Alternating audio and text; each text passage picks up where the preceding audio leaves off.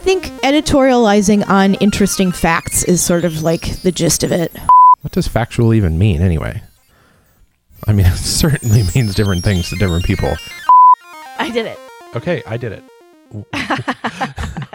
Welcome to Feature Creep. Colon. Built-in microwave. Semicolon. A retro encabulator or turbo encabulator, depending on your Oh reference. no, my computer froze this right is when a you short. started to say that. There you go. There you are. Okay, Yes. keep going. Yeah, so this is a short, and this is really a brief discussion about this really kind of bizarre. How would I describe this? It's like a professional educational video, like a work training video almost. Yeah, and so it goes. So we're going to put a link in the description to the YouTube video. There's really no point in.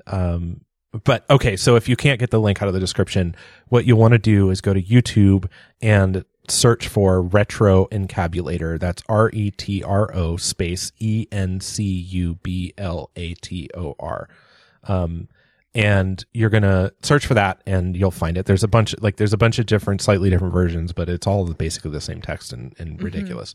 So I stumbled upon this yesterday, and my new job that I work for is great. I work for a tech company. I write some, software dev, but, I read a lot of technical documentation and I dive deep into, it's a lot of back end coding that I do, which means like, server to server communication and data management and all this stuff.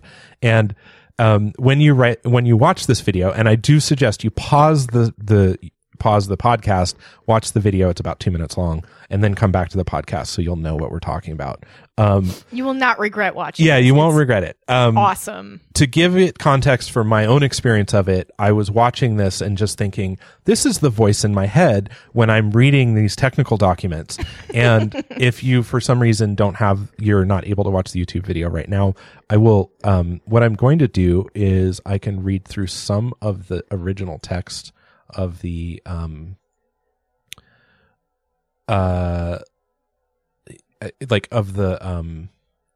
of the video, like the original transcript. It's not actually the video. Like the transcript is a redoing of the the original. It's funny because it reminds me of like every training video I've ever had to watch for any job. Yes, where they're like pointing to things and like showing you things and like gesturing to things in the background, but they're not actually doing the work that you would be doing if you were using the machine or whatever. Yeah. And so it's all this sort of like pantomimed. Yeah, it's like, imagine like a technical, like a corporate technical video that's explaining like how to use a printer or something. And it's got like a gray-haired man, a clean-cut gray-haired man in a gray suit with a gray tie, like really drab, like, and in the video, he's standing next to like this large, like industrial electronics cabinet that has doors that open and buttons and things. And, and it kind of looks like somebody built a spaceship, like instrument panel out of a set of like gray metal gym lockers. Yeah. Yes. Yeah, exactly. Or like luggage lockers. Yeah. And so, then it's great. So, I'll read the opening script. So now I envision this man, and in his sort of very like technical dry voice, he goes, "For a number of years now, work has been proceeding in order to bring perfection to the crudely conceived idea of a transmission that would not only supply inverse reactive current for use in unilateral phase detractors, but would also be capable of automatically synchronizing cardinal gram meters. Such an instrument is the turbo encabulator." At which point he then points to the wall of the and then it goes gestures on like to the that. wall of gadgets behind him. Yeah. And so it goes on like that. And so the interesting thing about this is that this video is, so this video that we're talking about was produced by, a company called, Rockwell Automation. And I think that's a real company. I'm not sure. Anyway, somebody produced this video. Yeah. It's and the interesting thing about all of this situation is that this text that he's reciting goes back to like 1944, and it's been an engineering in-joke sometime around that period. Yeah. Whoa, this has been around forever. Yeah, it's been around forever. And the first recorded mention of it comes from a British engineering grad student named John Hellens Quick, circa 1944. In 1946, Time magazine felt it should get in on the fun and published an article called Four No-Fur Trunnions, which... What? Yeah, and so that led to... like the readers were obviously confused. Now I don't know I'm quoting from a CNET article that's talking about the public, like the history of this idea or this joke. So this kind of leads me to the point of our podcast. This leads us to the crux of why FCBM exists, which is to say that if you want to design a good joke, like a really, really good joke, you need to steep it in history, go back in time to 1944, have somebody, like be frustrated with their industry that they work in and write such an absurd script. And then fast forward, 60, how many years are we now? 60. So 80, almost 80 years. And then, talk about it on a podcast. So it's a long running joke, long form joke. Yeah. Long form joke. Yeah. And so I think, this joke is really great. You brought up some good points about, this is like, watching this is a lot like that episode where we were having fun with random and we were just talking about like using one of those random like word generators that generates the weird concept like sci-fi technology, which is exactly like what's going on here. It's just every word is a real word generally, I think, in the script. And they're just kind of jumbled and strung together in this like absurd way. So, it's pretty great though. The joke goes on like, so 20 years later in the 60s, General Electric, its instrument department published a spec sheet for the mysterious device, which managed to find its way into the GE handbook. Yeah. And so if you do a little Google search, you can actually, you can find, a photocopy of the spec sheet, which is fantastic. And you can also, oh no, how do I get back to, there we go. I don't know where I am now. Anyway, you can also, it like its history goes on and on. So like in 1977, actor Bud Haggart, a veteran of countless industrial training films. So that must be, so found himself with some free time. This is quoting from the CNET article. Found himself with some free time and some cameras after filming like a GMC truck shoot.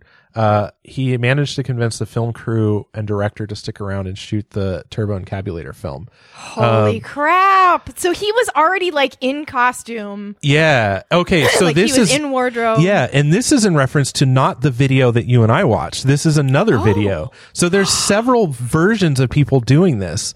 So there's another YouTube video that has, so if you look at the Chrysler Turbo Encabulator, oh my God. And so it's him quoting from it, and then it goes on. Okay, and so now it's getting to the video that we were referencing.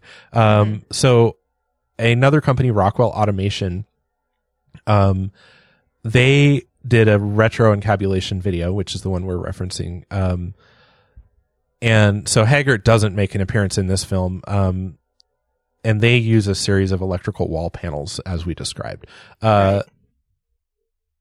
Yeah. Oh man! Do yourself a favor and watch. Yeah, do yourself. Yeah, definitely it's have a so look at this. good. It is really, really funny. Especially do it if you can use company time to view it. Yeah. Yes. If you can do this on company time, it's a full circle. Right. Yeah. Just call it like a team building exercise. Share it with your fellow compatriots at work.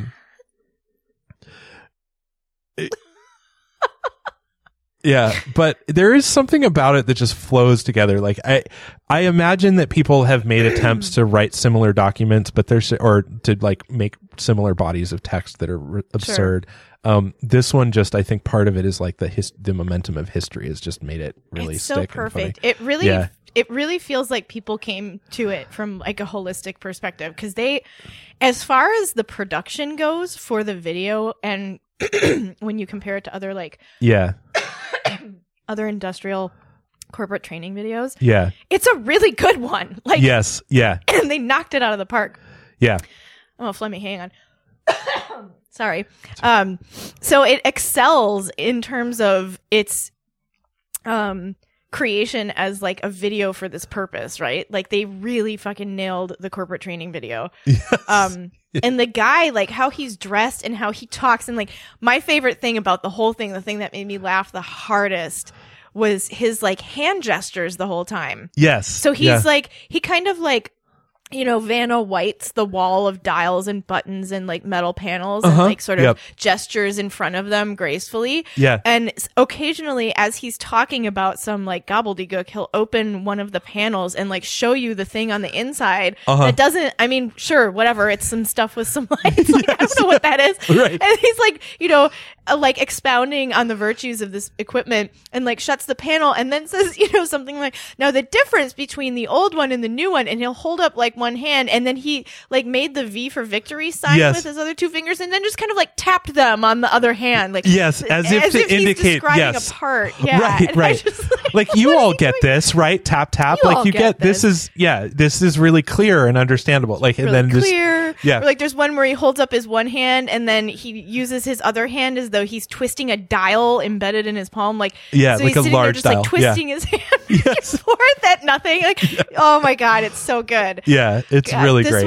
This will liven your day up. We just thought we'd share it because Ben shared it with me just now. And when he's like, you got to watch this video. So I started watching it, and I was like, is this a serious video? And then about halfway through, I was like, these words are nonsense. Like this is genius. Yes. It took me that long to figure out that this wasn't actually for a specific product in real life. Yes. Yeah. It was. So the like.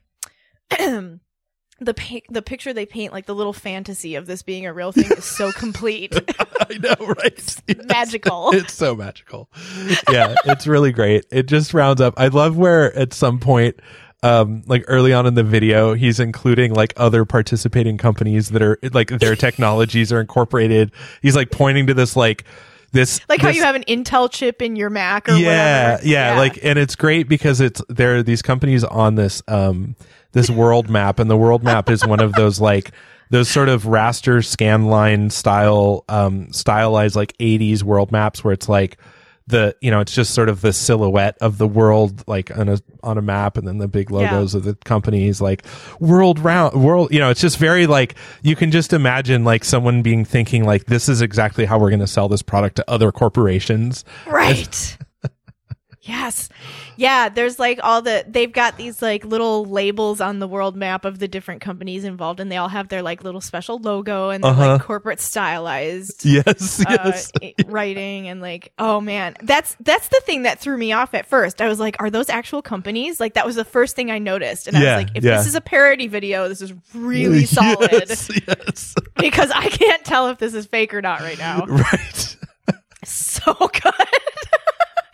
And everything sounds like something you've already heard a little bit. Yeah. Like the names of the companies all sounded yes. I'm sure that's a real company, right? Is that a real company? Right. No, it's not. It just sounds exactly like the name of a company. Like they've captured the sort of like inner essence of corporate industrial America. Yeah. Although it's funny because that's a totally bygone era, because all those companies that they're making fun of are now like way overseas. Right. Yes. So it's even funnier now. Right. Because it's a parody of something that used to be that isn't anymore in America. Yeah, it's so good. Oh man, it's so good. You got to watch this, everybody. Watch it the next time you're supposed to be working. Yeah, definitely have a look.